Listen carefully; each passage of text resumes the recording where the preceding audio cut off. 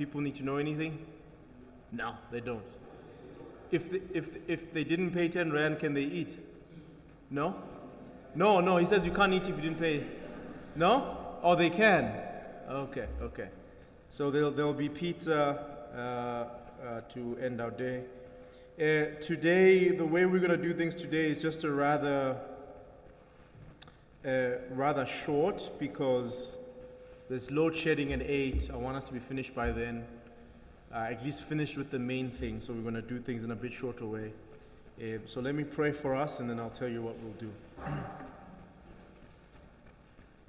Our Father in heaven, we ask that you would be with us in this study, that you'd encourage us, strengthen our minds, and change our hearts as we study this important section of Scripture. In Jesus' name we pray. Amen. Okay, so you have a sheet in front of you. If you don't have it, I've sent it online to the WhatsApp group. By the way, let me just take a quick poll here. Do you prefer the paper, or should I just send it to the WhatsApp group every time? Is there any need for the paper? Would anybody like to actually have the printing like the way we do it now? Does everybody prefer it just sent on WhatsApp and you can have it digitally? I assume the latter. Digital is fine? Okay. Digital it is. That's the last paper you'll ever receive printed by me. Ever. Okay. So, you see, I want you to read Proverbs 7. We're going to do the whole chapter today. And I want you to read it. Read the entire thing. I'm not going to break it up into small chunks for you, because it's a connected pericope. It's a section it's together. You can't break it up. In that way, it's rather unique in Proverbs. Well, not that unique, but unique in the larger scope of things. And what I want you to do is in groups of 2 or 3. Okay? So groups of 2 or 3. I want you to read the Proverbs 7, read it again, make sure that you get what's going on there, and then answer, and then discuss those questions and try and write down answers real quick. Groups of 2 or 3, not more than that, so that you can get through all of the material in the whole chapter together. Okay? Are you okay? Are we good? Pewak. Oh, that means you can start. Groups of 2 or 3. Not more than 3, please.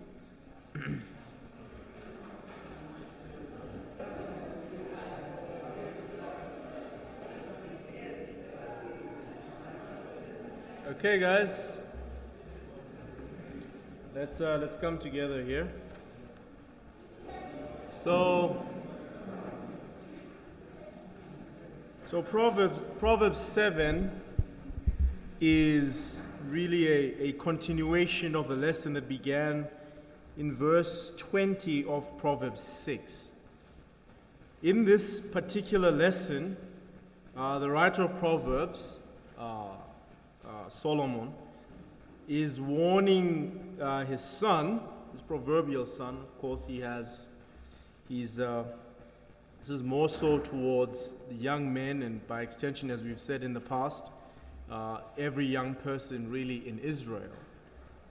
And he's warning this young person against specifically the adulterous woman.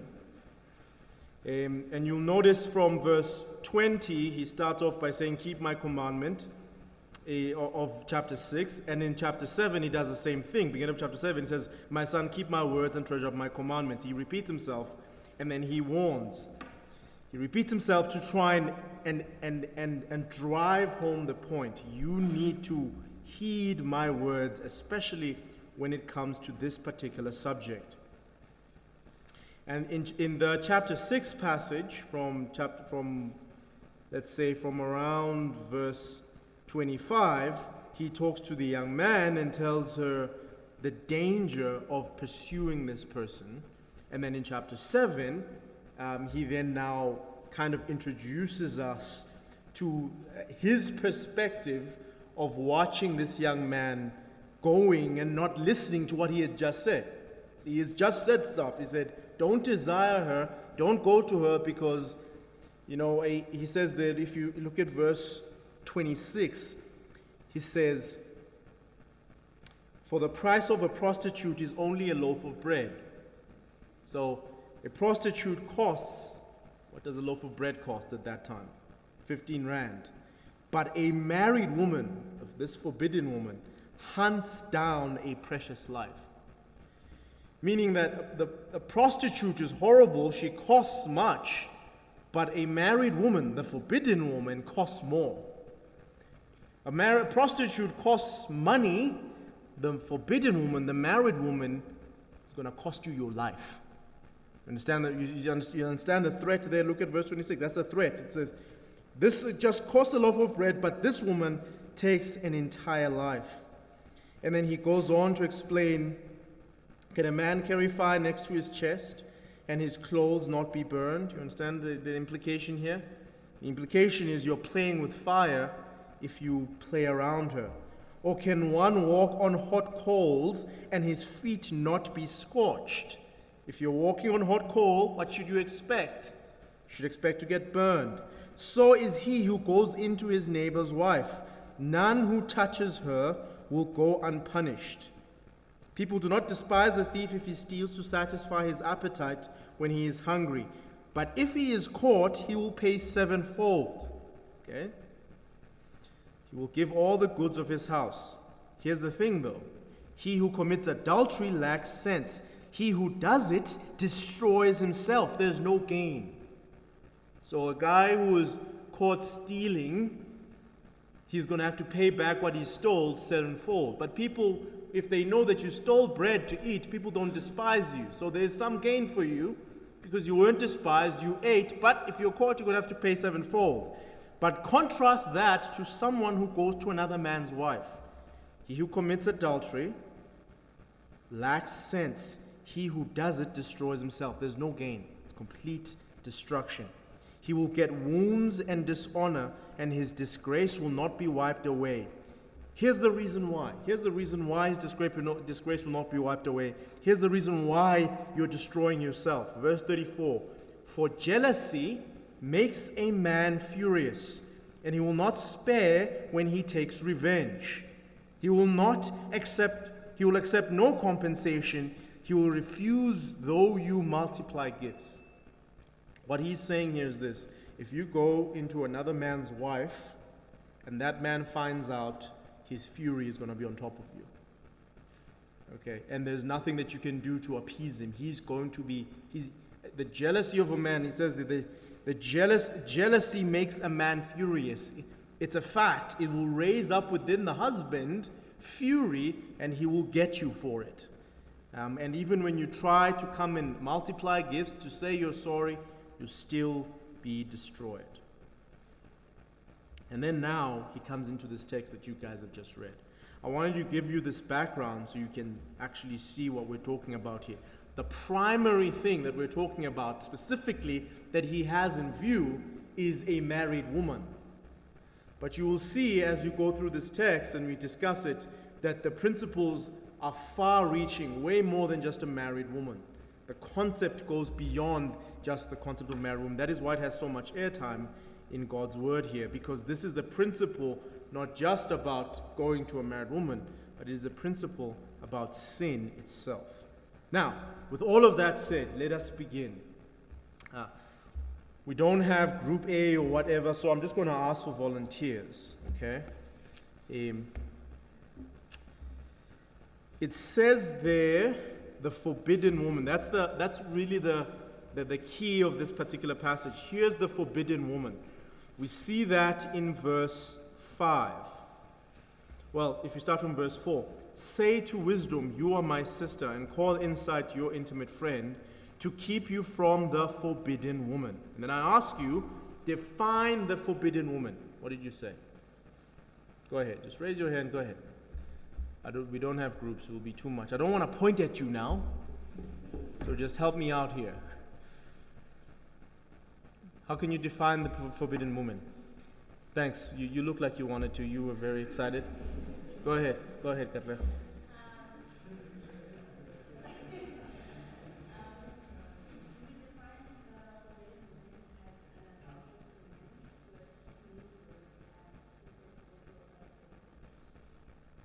Adulterous woman who has smooth words, who's also a hypocrite. Yep, you definitely got that from the text, right? Yeah. Any more definitions here? Benj?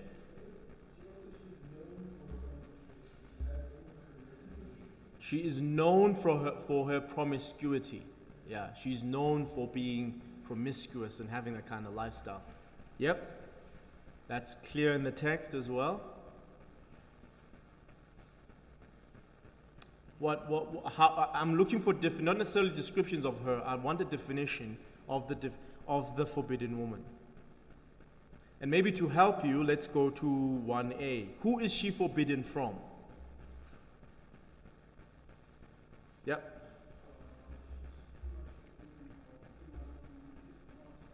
She is forbidden to anyone who is not her husband. The young man. Yeah. So for him, she is forbidden. But really, even for the guy who's talking, the guy who's watching all of this happen, she's forbidden. Because she's forbidden for everyone except her husband. Okay? Can you take that principle and apply it to other things? Think with me for a moment, because I want you to go beyond just this marital situation. What is forbidden from you? What is it? What is the forbidden thing that is, say, like this woman alluring, etc.? Sin, right? Okay? Sin.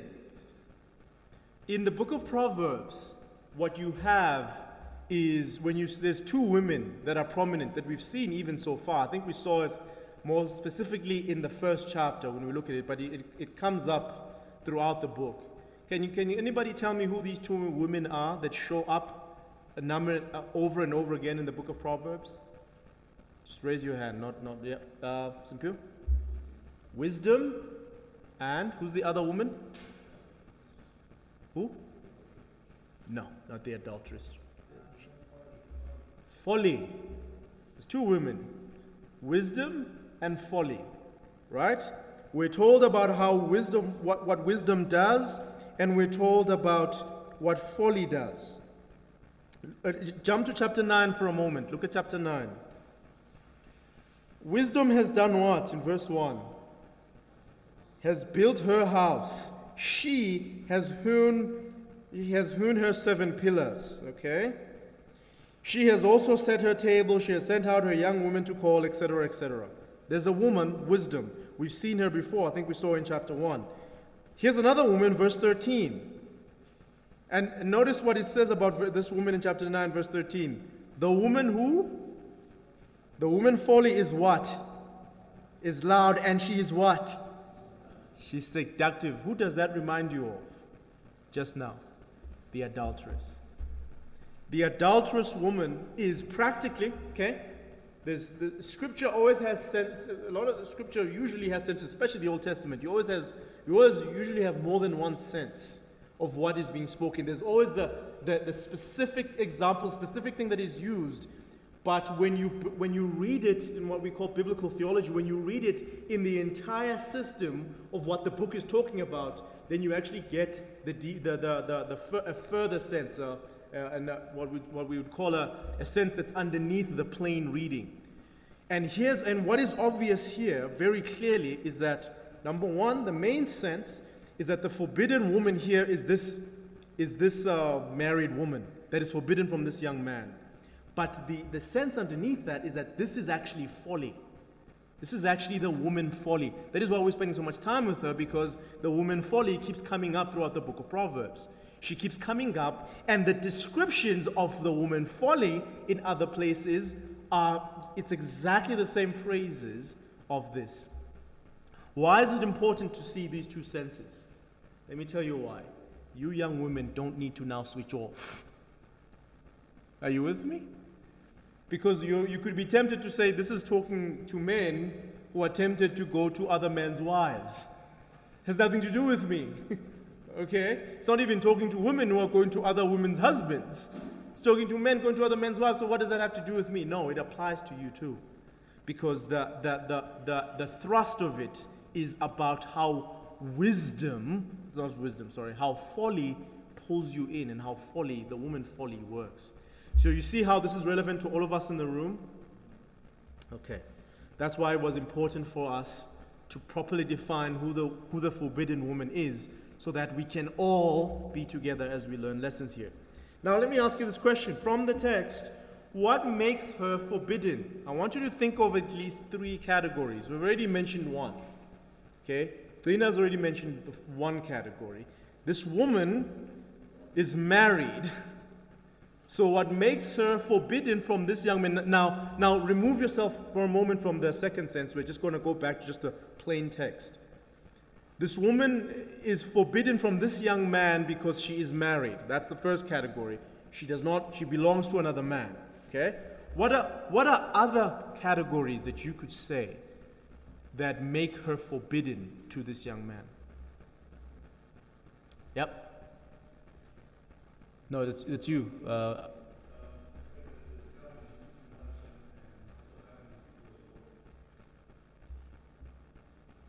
So because he's married, because she is married, then it's God who tells him not to go to her. What do you mean? I'm not.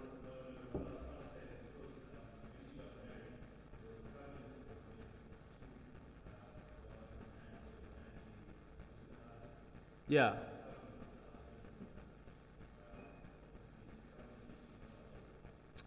Yeah, it's a covenant made in the sight of God. Yes.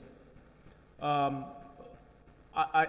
think if I could just expand what you're saying, it's really that God is the one who's in charge here. Is that what you're trying to? I'm trying to understand because the first category is that she's married, right? And you're saying she's married in the sight of God. Yeah. So that's still the first category. Yeah, you see what I'm saying? It's still the first category. I see what we're going with, and I think you're onto something, but it's still the first category. Rezo? She's what? She's deadly. She is deadly. Okay. There's a number of things that show here that actually going to her is not actually a way of life. It's a way of death. Okay? She's not just forbidden because she's married.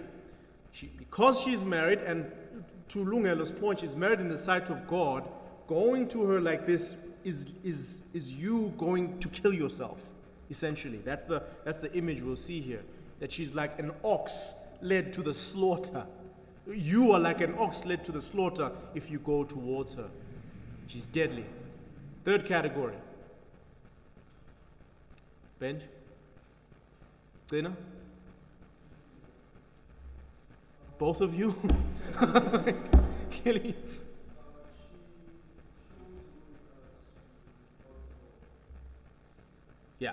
Yeah. True. Yeah, that is true. Yeah, she shows no regard to God's law. She's clearly, which feeds into the fact that she's flouting God's law because she's a married woman acting this way. She's also flouting God's law by enticing another person to sin in this way. So she is, it is, true.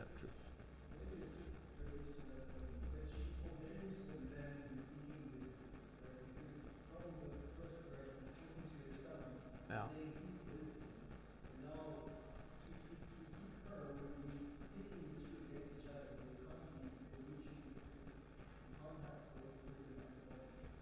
Yeah, you could say that, yeah.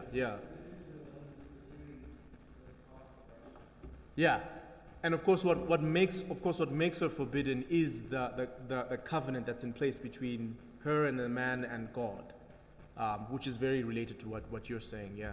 Do you have something?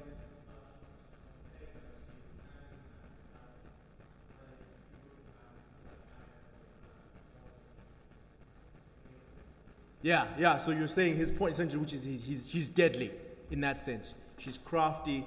She's really like the serpent, isn't she? Yeah. My man?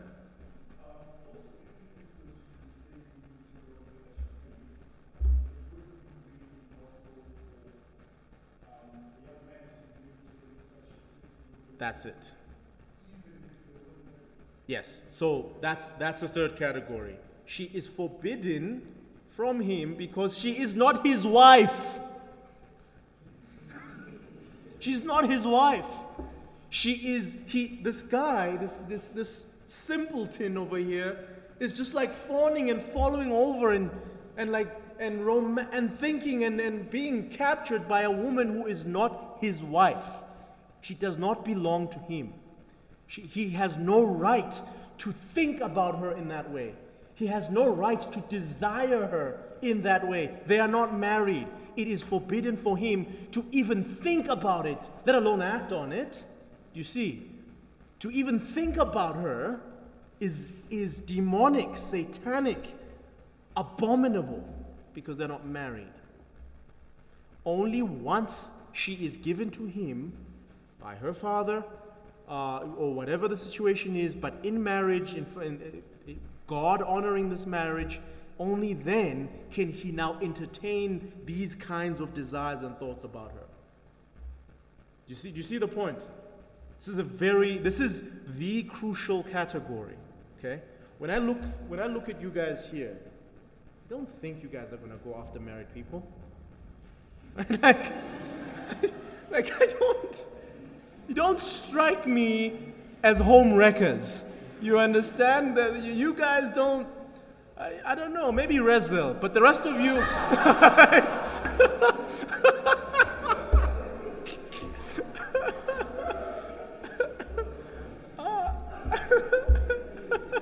I'm teasing. No.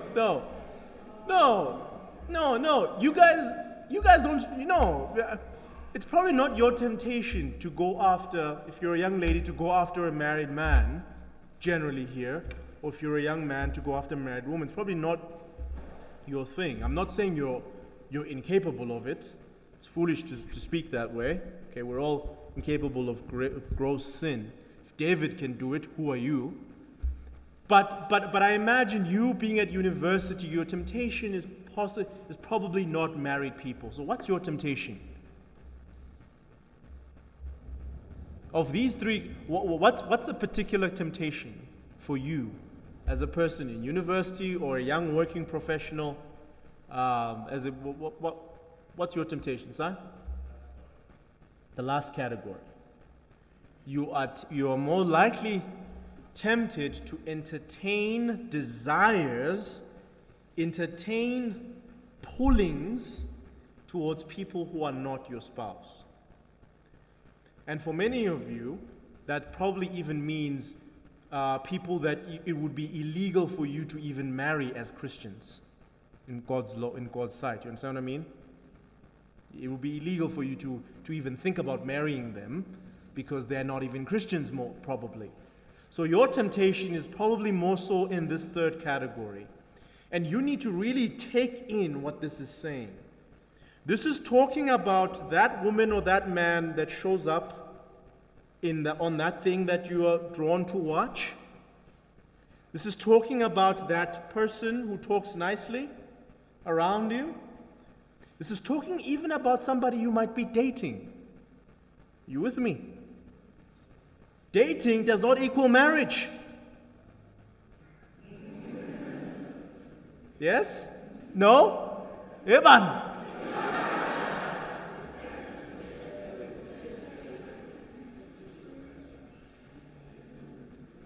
If you're dating him or if you're dating her, does not mean that you've married them. Let me tell you something. A breakup is a thing that happens. It might happen. And even if it doesn't happen, even if you do get married to them, it's still sin what you're thinking about doing with them. Even if you end up marrying them, even if it's the night before your wedding and you act in these ways, it is still sin. If you act in the way that this young man is doing, going in the dark towards this person's bedroom, even if it's the night before your wedding day, you will be judged by God because you have not been given in marriage. So the temptation for you is really this last category. So watch out, yeah? Take this and apply it to even whatever situation. If you're dating, in one sense, don't think this does not apply to your situation. It does. Because sin is right there lurking to tempt both of you. Perhaps the two of you are good Christian people. I hope so. Good Christian people wanting to honor the Lord, but sin is right there trying to allure the both of you. You understand this? So whether you're dating or not, or whether you're just watch out for this applies to you. I'm seeing a hand over here. Oh, it's not a hand. Oh, okay. Yeah? Okay. So I think we've already answered 1C. What does the forbidden woman, it's supposed to be singular. That was autocorrect. What does the forbidden woman represent? And we've already said she represents the alluring sin. Okay? Let's move on. And unless anybody has any questions, I want us to plow forward now. We're going to have load shedding just now in about 12 minutes. Huh? At 8. Huh? Yeah, do you have the lights? Could I just ask you brothers to just, you know where they are, right? Okay, good man. Just shut out the lights.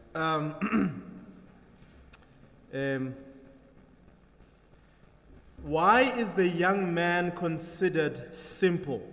Or the other phrase that is used to describe him here, lacking sense.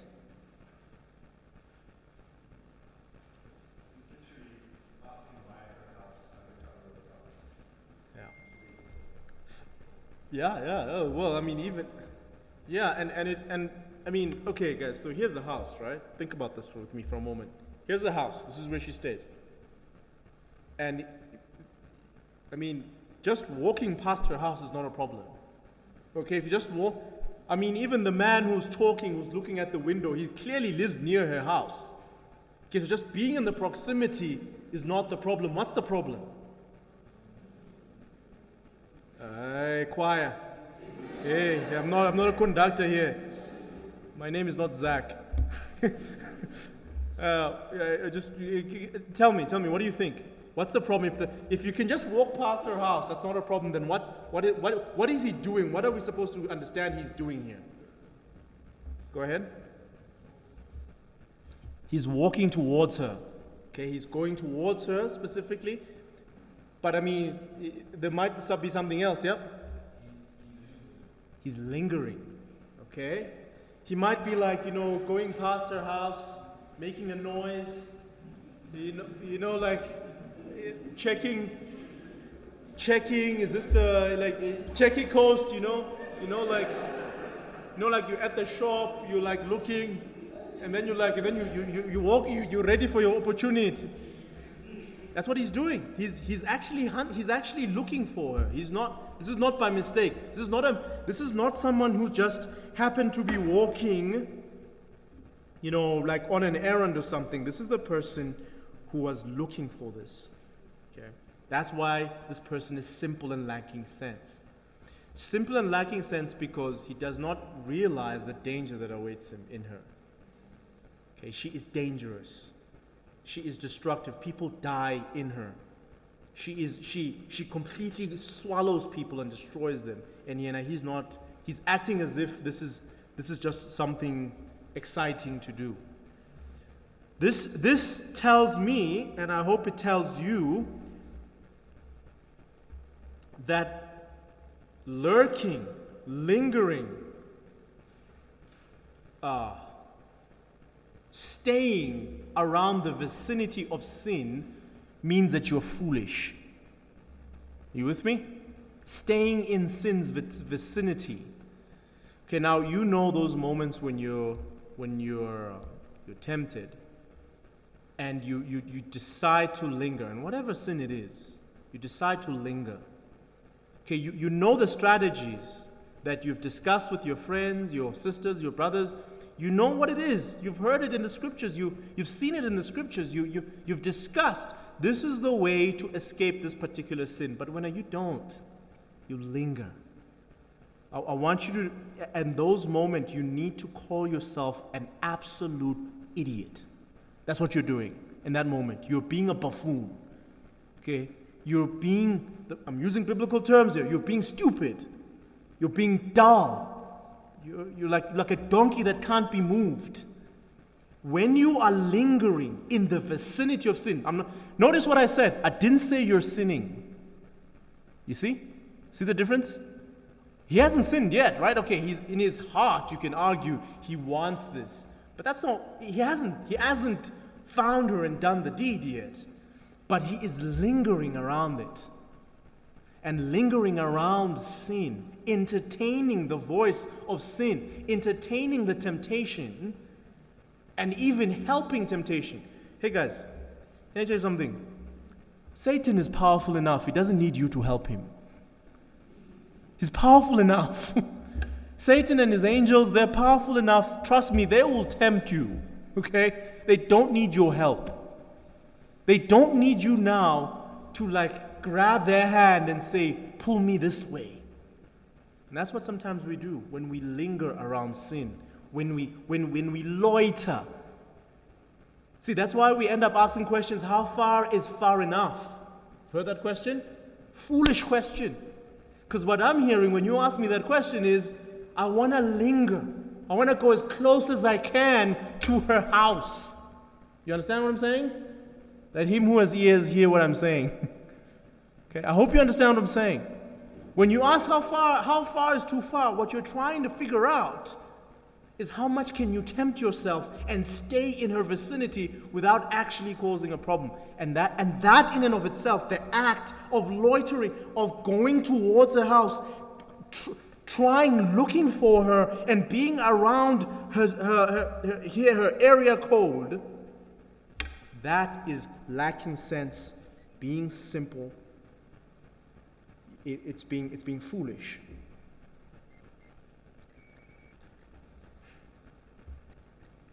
When is he going toward her house? And what is the significance of this? When is he going toward her house? You can raise your hand and tell me. When is he going toward her house? At evening. Okay? What's the significance of the fact that he's going toward her house at evening?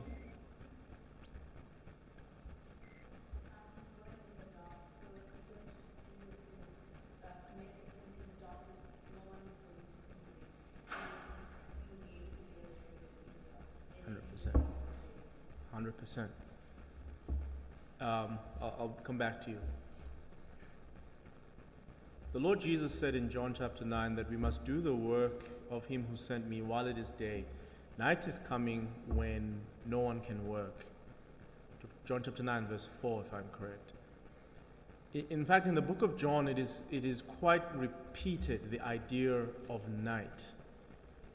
And what night represents is darkness. But not just darkness as in we can't see. This is a physical thing. Darkness represents the reality that you are in spiritual darkness.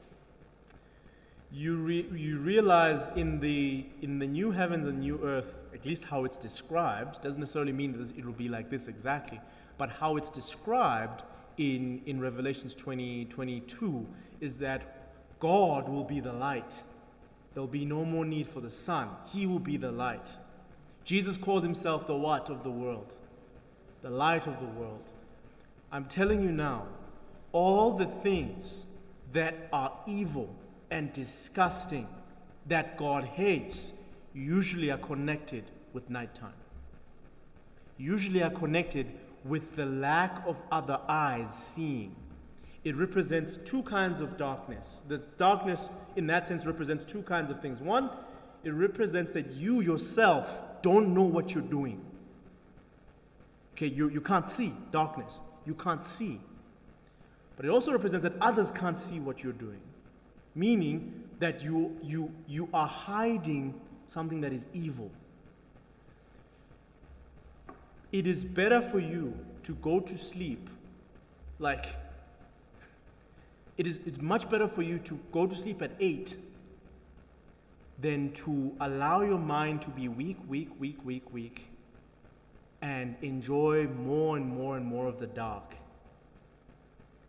If I were to take a poll here, I'm not going to take it, but if I were to take a poll here of how many people here did something evil that they were ashamed of when A, nobody else was seeing them, and B, when it was nighttime, I suspect all the hands will go up.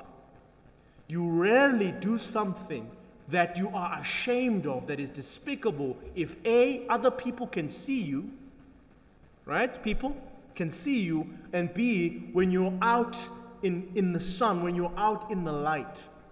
Usually, sin comes when no one can see you, and when you're usually, let me say, when you're tired and you're in a state where you're supposed to be sleeping, and then you're up in the nighttime. So what is the point of this? The point of what I'm saying is this: you must flee the works of darkness, is what the Lord Jesus says. Flee the works of darkness. Do not be a person who is prominent in doing things when nobody can see you. Are you with me when I'm saying that? Try as much as you can to be a person who your things, everything that you do, is known. If there is someone, or maybe let me put it this way. If there are things, repeated habits, or repeated actions, or things that are part of your life, that, let's say in a month or a week, depending on what it is, this is a normal feature of your life, but you would not want to tell other Christians about it, something's wrong. You understand what I'm saying? If there's something that's a normal feature of your life, you do this thing often. It's like you and God know that you do this thing often, but you would be terrified to tell other Christians. Be terrified to tell your parents. Be terrified to tell your friends. You are ashamed of it in that way, but it's a normal feature of your life. You need to repent, because what you're doing is the work of darkness. Why are you so ashamed? Why are you so afraid of others knowing about this? Why do you want to do it under the cover of darkness? It is because it's sin. I'm not saying that everything that you do you should tell people about it. Just in your life, like if I'm going to play squash, I need to announce it on social media, but you guys probably do that anyway. but what I'm trying to say is that don't make a habit of choosing what it is other people know about you. You with me? You have to choose different levels, of course. You're not going to tell people here all your things, but there has to be some bosom people, some very close people to you, your friend, your parents, whoever it is, someone who really knows the entire you exactly as you are. Strive to live your life in such that the testimony of your life before God is at least the same as with somebody else here. If what God knows about you is so far removed from what anyone knows about you, you're in trouble. You understand what I'm saying? Are you getting this? Or am I being complicated here? Tell me if you don't get this. God knows things about you, how you live your life. Is that this? Do you have a similar reputation, as close to that a reputation with other people or no? Is it such an of course, God will know you much more. I'm not trying to compare God to people in that sense. Of course, God's going to know you even better than you know yourself. But what I'm saying is your reputation of how you live your life in front of God so different from how you live your life with the eyes of others in the light. Does that make sense to you? Fight against it. Fight against it. Confess it. Make a lifestyle of confession. And then you, fellow Christian, when someone comes to confess sin to you, oh Nkosi yami, ngiyacela, please, asseblief toch. Is that how you say it? Please, when someone confesses a sin to you, this is not a time, nobody has just scored a goal. You don't have to say, yo. Nobody has just scored a goal, okay? This is not like a massive surprise. When someone comes to you to try and bring to the light something that God has been knocking, I need to bring this to the light. I've been doing this in the darkness. Let me now live here in the light. Don't be like the complete shock. Yo, hey, I can't imagine this. Hey, this one No. This demon needs prayer and fasting. Calm down. Okay? Sin is a normal feature of life. People fall. Okay? David fell. That is why we needed the Messiah. Amen? That's why we needed the Messiah to come in and sort it all out, because everyone before him had absolutely fallen on their face. So don't be so shocked. If your brother or sister comes to you, tells you something that's a sin, then say, okay, brother, praise God, it is an amazing thing when a brother or sister comes to you and confesses their sin. It's an amazing thing. You know what the Lord Jesus said? He said, there is so much joy in heaven about a sinner who repents. Okay, well, in that case, of course, he was talking about somebody who's converted. But I would argue that the principle applies. It's a wonderful thing. Here's something that Satan has been using to accuse this person all the time, because this person is doing this thing in darkness, and now they're bringing it to the light. And Satan can't use it anymore. You see what I'm saying? Of course, Satan can't use it at all anyway. It's useless anyway, because you have an advocate with the Father in heaven. But the reality is this: we need to see it as a rejoicing thing. And somebody confesses, that is a happy time. Now, once you've confessed, thank you. Now let's think about how going forward I can help you. How going forward we can deal with this issue. Now, do we need to involve an older lady or an older man? Do we need to maybe consult somebody? But let's work together. I'm your partner in the fight. We're going to fight this thing together. Very simple. Life is not that complicated. Yeah? Okay. That was a digression. Let's come back here.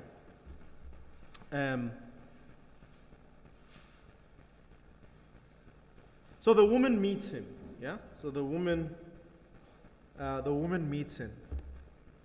The lights? What?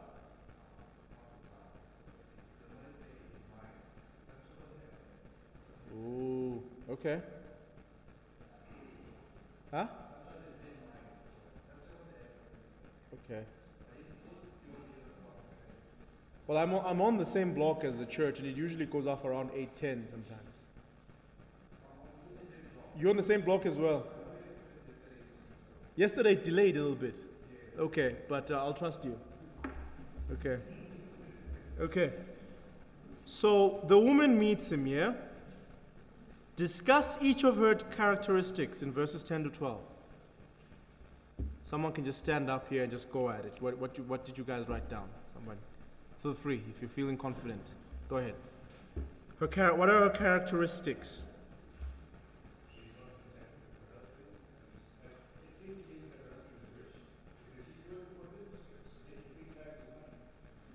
Okay.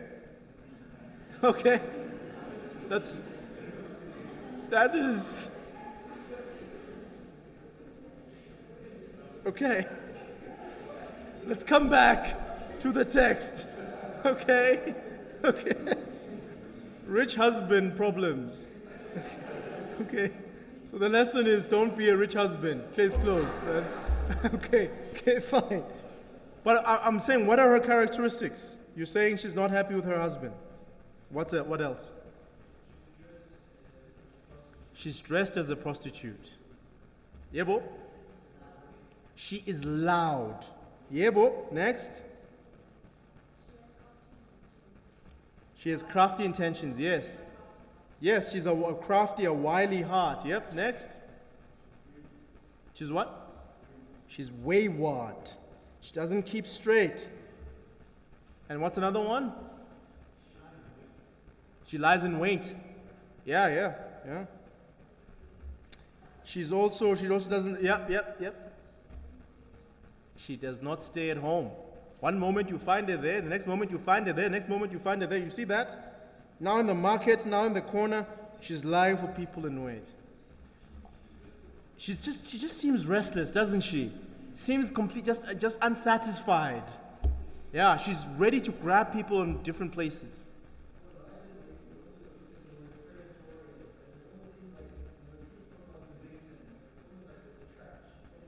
Yes. Yes. She is on the prowl. 100%. Now, I want to talk about a few of these because these are really, really important, hey guys. I said contrast these with the woman in 1 Peter 3, verse 3 to 4. Did you read that verse? In 1 Peter 3, verse 3 to 4, this woman is loud. The woman in 1 Peter 3 to 4 is what? She has a quiet and gentle spirit. See, this one is someone who's buzzing all over there. The woman in 1 Peter 3 to 4 is not so. She's got a quiet spirit. This is a very important thing.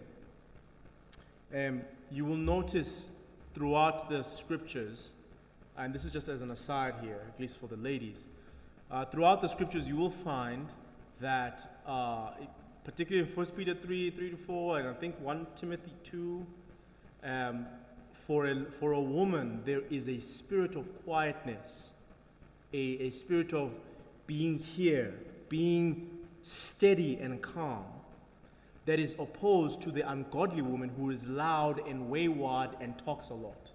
You've seen that in the scriptures? If you've read the scriptures, you'll know what I'm talking about. So there is a woman who is loud, very loud, and this woman is like her. There's other proverbs say, it is better to live in the corner of a housetop than with a quarrelsome wife. Okay? Not a quiet spirit, but a loud, cantankerous talking spirit. Okay? This is just a feature of the thing. There is a gentle spirit, a woman who embodies what womanhood is, which is to be nurturing. She's a gentle spirit. She's not a domineering spirit like Genesis 3. It's not domineering, but gentle spirit.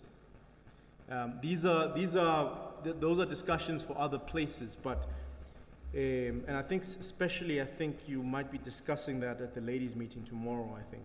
In any event, the reason I bring that out is because when we're told that she is loud and wayward and doesn't stay at home, what is being described for us is the picture of the ultimate ungodly woman. Okay, this is the ungodly woman. Every negative characteristic that you find throughout the scripture about ungodly women, all of them are put together about this one woman. She's loud when godly women have quiet spirits. She is prowling and predatorial and is not settled at home when godly women are told to pursue a quiet life and manage their own households in Titus 2. This woman is out there lying in wait, which kind of reminds us in 1 Timothy 5 of the widows that Paul talks about, 1 Timothy 5, of the widows who are busybodies.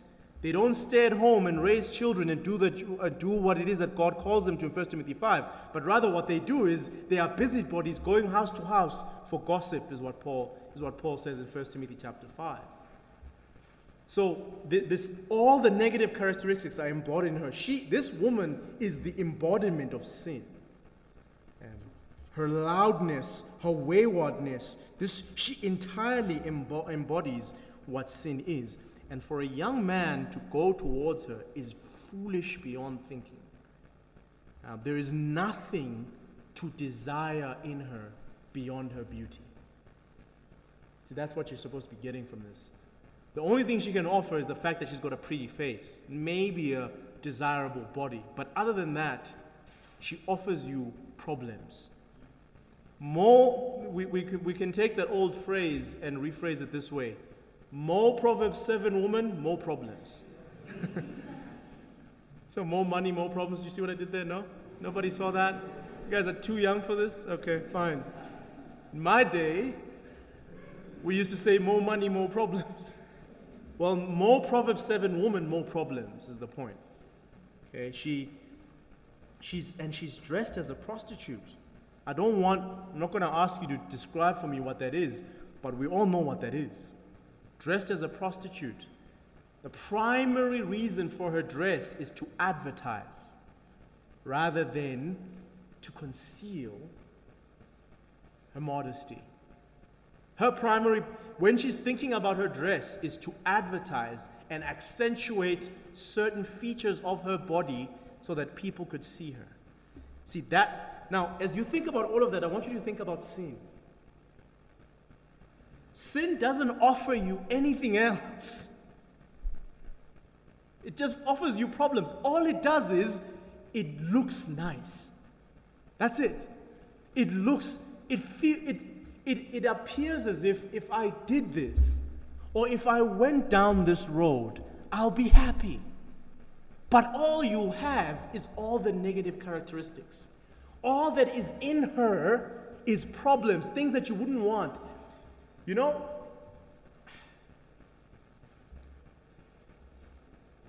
I have to be careful how I say this. So bear with me.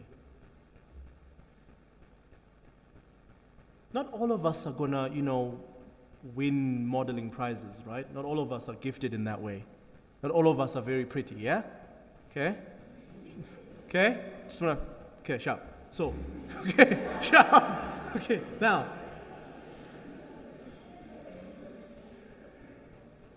There are people who have way more to offer,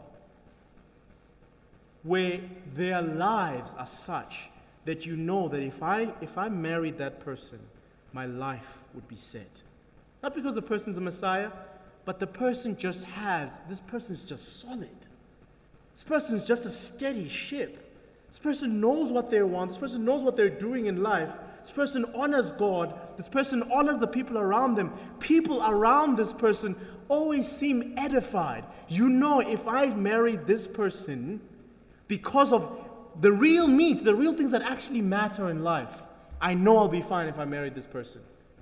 But that guy might not look, that guy might not appear on the cover of Men's Health. You know what I'm saying? Like, he might not. So if you just judge him, he's not a hunk. You understand what I'm saying? There's no six packs, there's six flabs. You know what I mean? Like, you know what I mean? But what I'm saying to you is, you and I know that that's a reality, right? We know that that's a reality. So here's the thing. That's the thing that sin does, though. All sin does is Men's Health cover. That's all it offers. And as soon as you go in, once you have it, you have all the negative, all the problems. You see what I'm saying? It's not that, you might have all the problems. No, you have all the problems. Because all it could offer you is what it looks like. Once you grab it and start enjoying it, then it leaves a bitter taste in your mouth. You see what I'm saying? She is all these characteristics of this woman. She embodies everything you don't want in a wife. And all she offers you is just, a pose. That's it. Be very careful, guys. Be very careful of sin. Be very careful, gents and ladies, be extremely careful. All sin can offer you is aesthetics, no meat.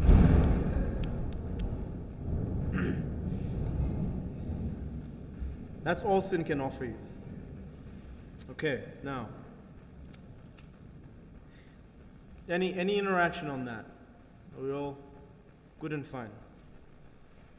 Now, the fourth question here is, what is her aim? What does she aim at? What is her aim in these texts? What does she want to do? Go ahead.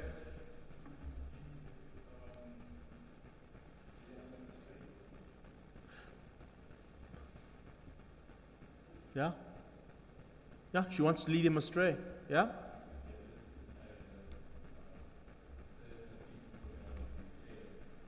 Her pit goes down to the grave. Yes. Her aim is to kill you. That's her aim. Her aim is to devour you. Her aim, she wants to destroy you. She does not It's not unequivocal what she wants. She wants you dead, because the language that is used is the language of a predator. She lies in wait. And when she sees him, she seizes him and kisses him. You know what? She doesn't even play hard to get. You know what I mean? He doesn't show up, like he's busy, also playing a game, looking at her, and then she doesn't just show up and then just like, ooh. No. There's no hard to get. She sees him, grabs him. She sees him, grabs him, and already kisses him. Doesn't even want him to think. Don't even think twice. This is what I'm offering to you. She grabs him and kisses him. This is a problem. And with a bold face, she has the audacity to tell him that she's been sacrificing. She's been to the temple. This woman wants to destroy. She is quite literally death incarnate. What tools does she use to achieve her aim? Go ahead. What tools does she use to achieve her aim of devouring this young man and getting him? Go ahead. Sensuality.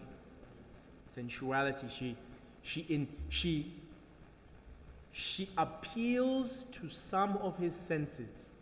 Are you with me? Guys, if you can catch this, ladies, men, listen to me. If you can catch this, you can really, if you can meditate on these principles here and really see how sin works, you can really, I believe God has put this here for us to see how these things work so that we can get some advantage on our enemy. This is us studying our enemy. And I want you to notice what she uses to get him to die. She uses his senses. You see this? She's sensual. She uses smooth talk, right? She tells him about a bed with what? What does that bed have? It's perfumed. It's got aloes. Why does a bed with aloes be enticing? But I guess it is. It's perfumed with cinnamon, right? Like Salt Bay, you understand? Like it's.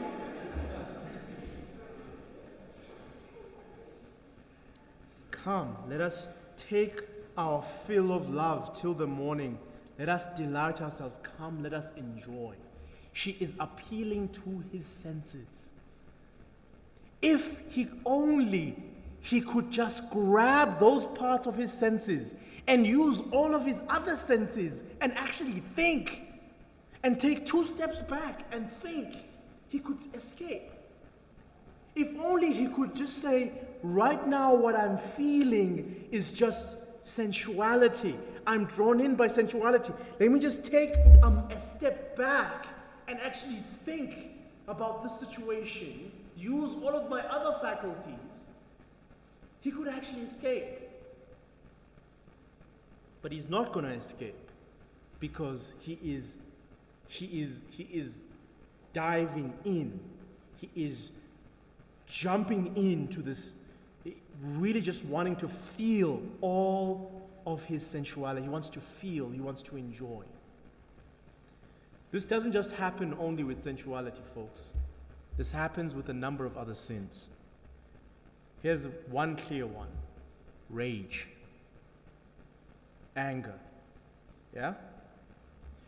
Do you know that moment? Have you ever had that? I'm sure you have, but maybe we're different. Have you ever had that moment where you have a lump on your throat? When you're so irritated. And what do you want to do at that moment? You want to go and let it out, right? And you're just waiting to see this person. And as soon as you see this person, they're going to hear your wrath. Like you're just waiting for this person. And then you just want to just feel it. Just shout at them. Just go into them. You want them to feel the pain. You want them to feel your wrath and your anger. You know what I'm talking about? But what does the Bible say? The anger of man does not achieve the righteousness of God. You coming in all hot and bothered, coming in, guns blazing, turning over tables on top of this person's head, is not going to achieve anything. In fact, the Proverbs tell us more likely the opposite's going to happen. See, a harsh word stirs up what? But a soft answer turns away wrath. See, if you go to another person and you just start berating them, wanting to get your anger off your chest, all you're going to do is get them to be defensive. That's all you're going to do. Like most of the time. Most 9 out of 10 times. That's why the proverb says that. 9 out of 10 times you're going to get that person just to respond in anger, and you're not even going to, the person's going to feel that you are wrong. So it's going to be, see, that's just one example. When you are tempted toward feeling a certain thing, and then you don't take a step back and think, okay, I'm feeling this way right now. My emotions are here, but let's think about this as if I'm in an out-of-body experience. And let's think about this in its entirety. What exactly needs to happen? How are we going to achieve our goal? You understand what I'm saying? See what I'm saying? Does this make sense what I'm trying to say to you? Do not be a person who gives in. That's why the scripture speaks over and over and over again regarding self-discipline, self-control, self-management, being able to manage yourself. And say, in fact, the proverb says, a fool gives full vent to his spirit. I think it's Proverbs 24. A fool gives full vent to his spirit. This is what I'm feeling, therefore this is what's going to be had. This is what's going to happen. But rather, a wise person knows that they need to calm it down and think and apply themselves. Are you with me? This doesn't just apply to anger. It applies to a number of other things. And I want you to think, and perhaps for you personally, there might be something entirely different, where you know that you give in, and then you just want to go into that thing, and you want to stay there. You want to feel it. You want to enjoy it.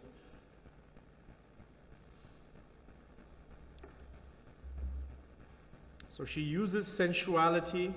She uses smooth talk, which is part of sensuality. She tells him about delighting all in the morning. Now, what is the young man's aim?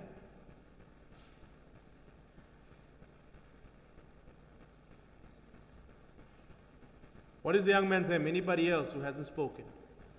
I feel like I'm talking too much to this side. Somebody from this side. What is the young man's aim?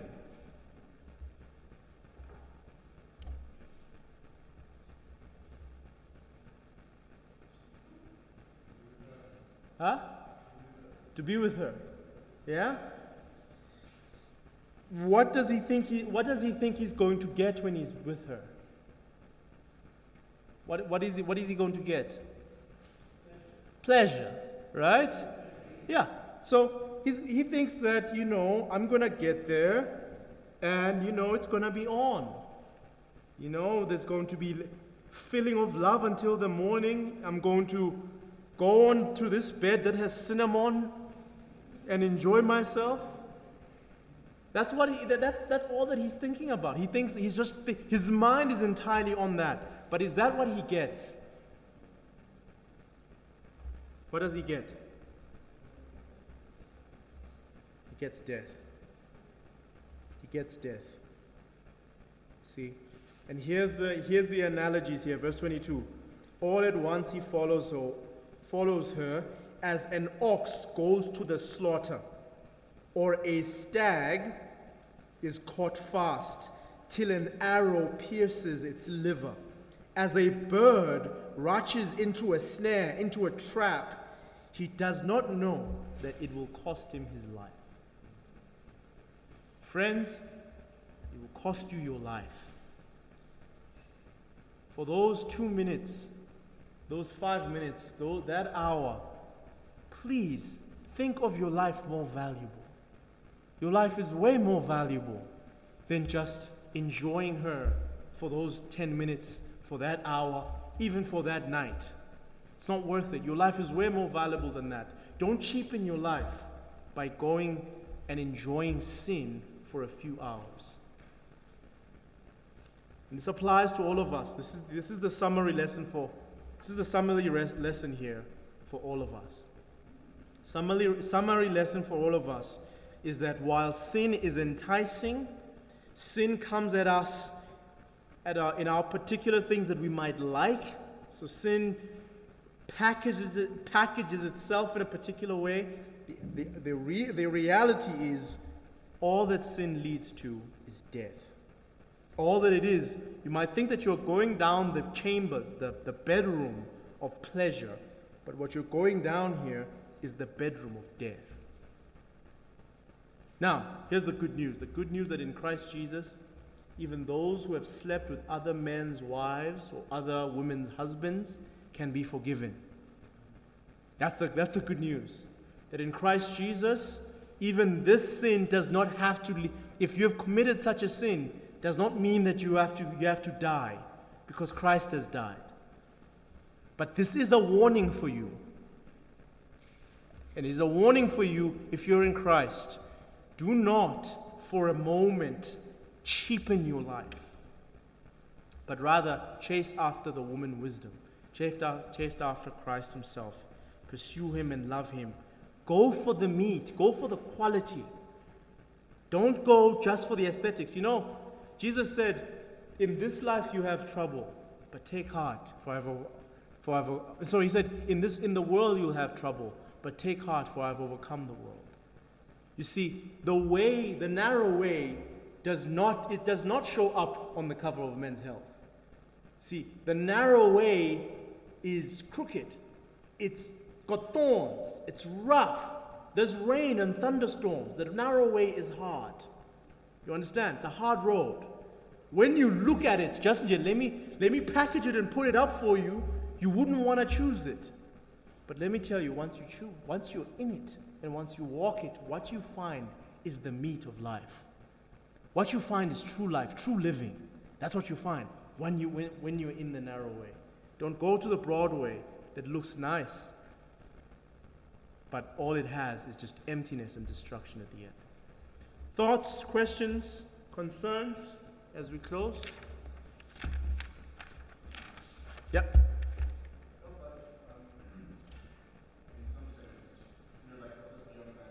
Yeah. Yeah. It's almost like, he's not really seeking out the truth himself, but he's willing just close enough so that she can. Yes. Yes. 100%. Yeah. He wants to be tempted. This is us sometimes when we're looking for a problem. Like when we're actually looking for it. And that is why it's at night. And this is like, just on a practical note, this is why, guys, like, when you're tired, or when you're emotionally exhausted, or when you're stressed, just go to sleep. Okay? Please. Just go to sleep. Because you will not make good decisions in that state.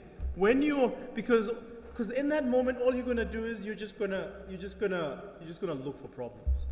Your thinking faculties are weakened, and all you're gonna do is gonna look for problems. Now, if you're depressed, cry out to the Lord, call a friend, all of those things. But like, if you're just like alone and you feel like you're going deeper, just go to sleep. Just no shame, and just grab a melatonin, go to sleep. Okay, it's much better to sleep than to try and make decisions, because you'll end up responding to those DMs.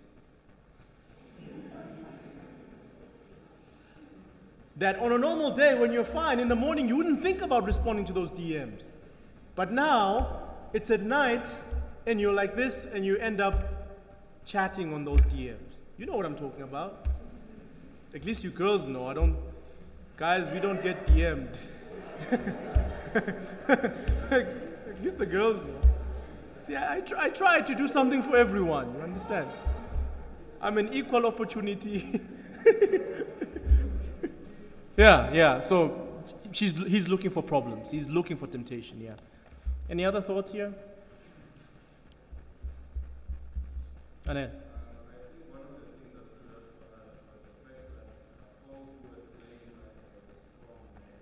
Yeah. Yeah. Yeah.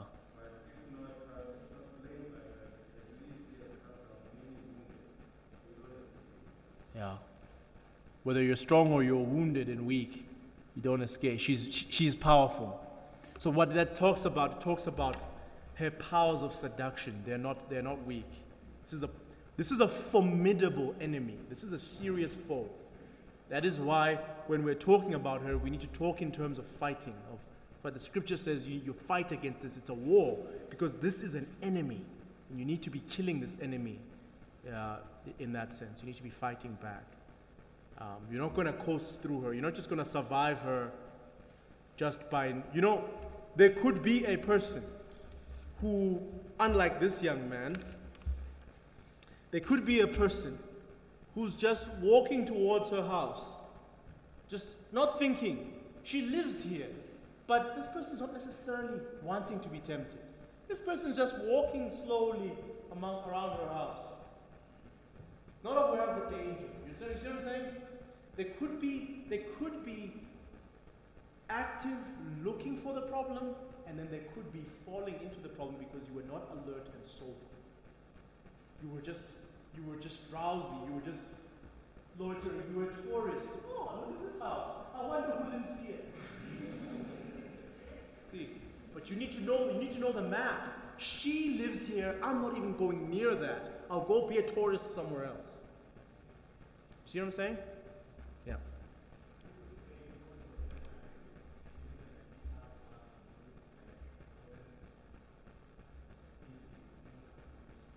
You could say that. Yeah. I mean, certainly it's been said a number of times about David, right? He's supposed to be out fighting, and then so you could certainly say that. I'm sure there's better things for him to do with his time. Is the point? Yeah. 100%. So rather be busy with good things. Yeah. Anel, could you pray for us?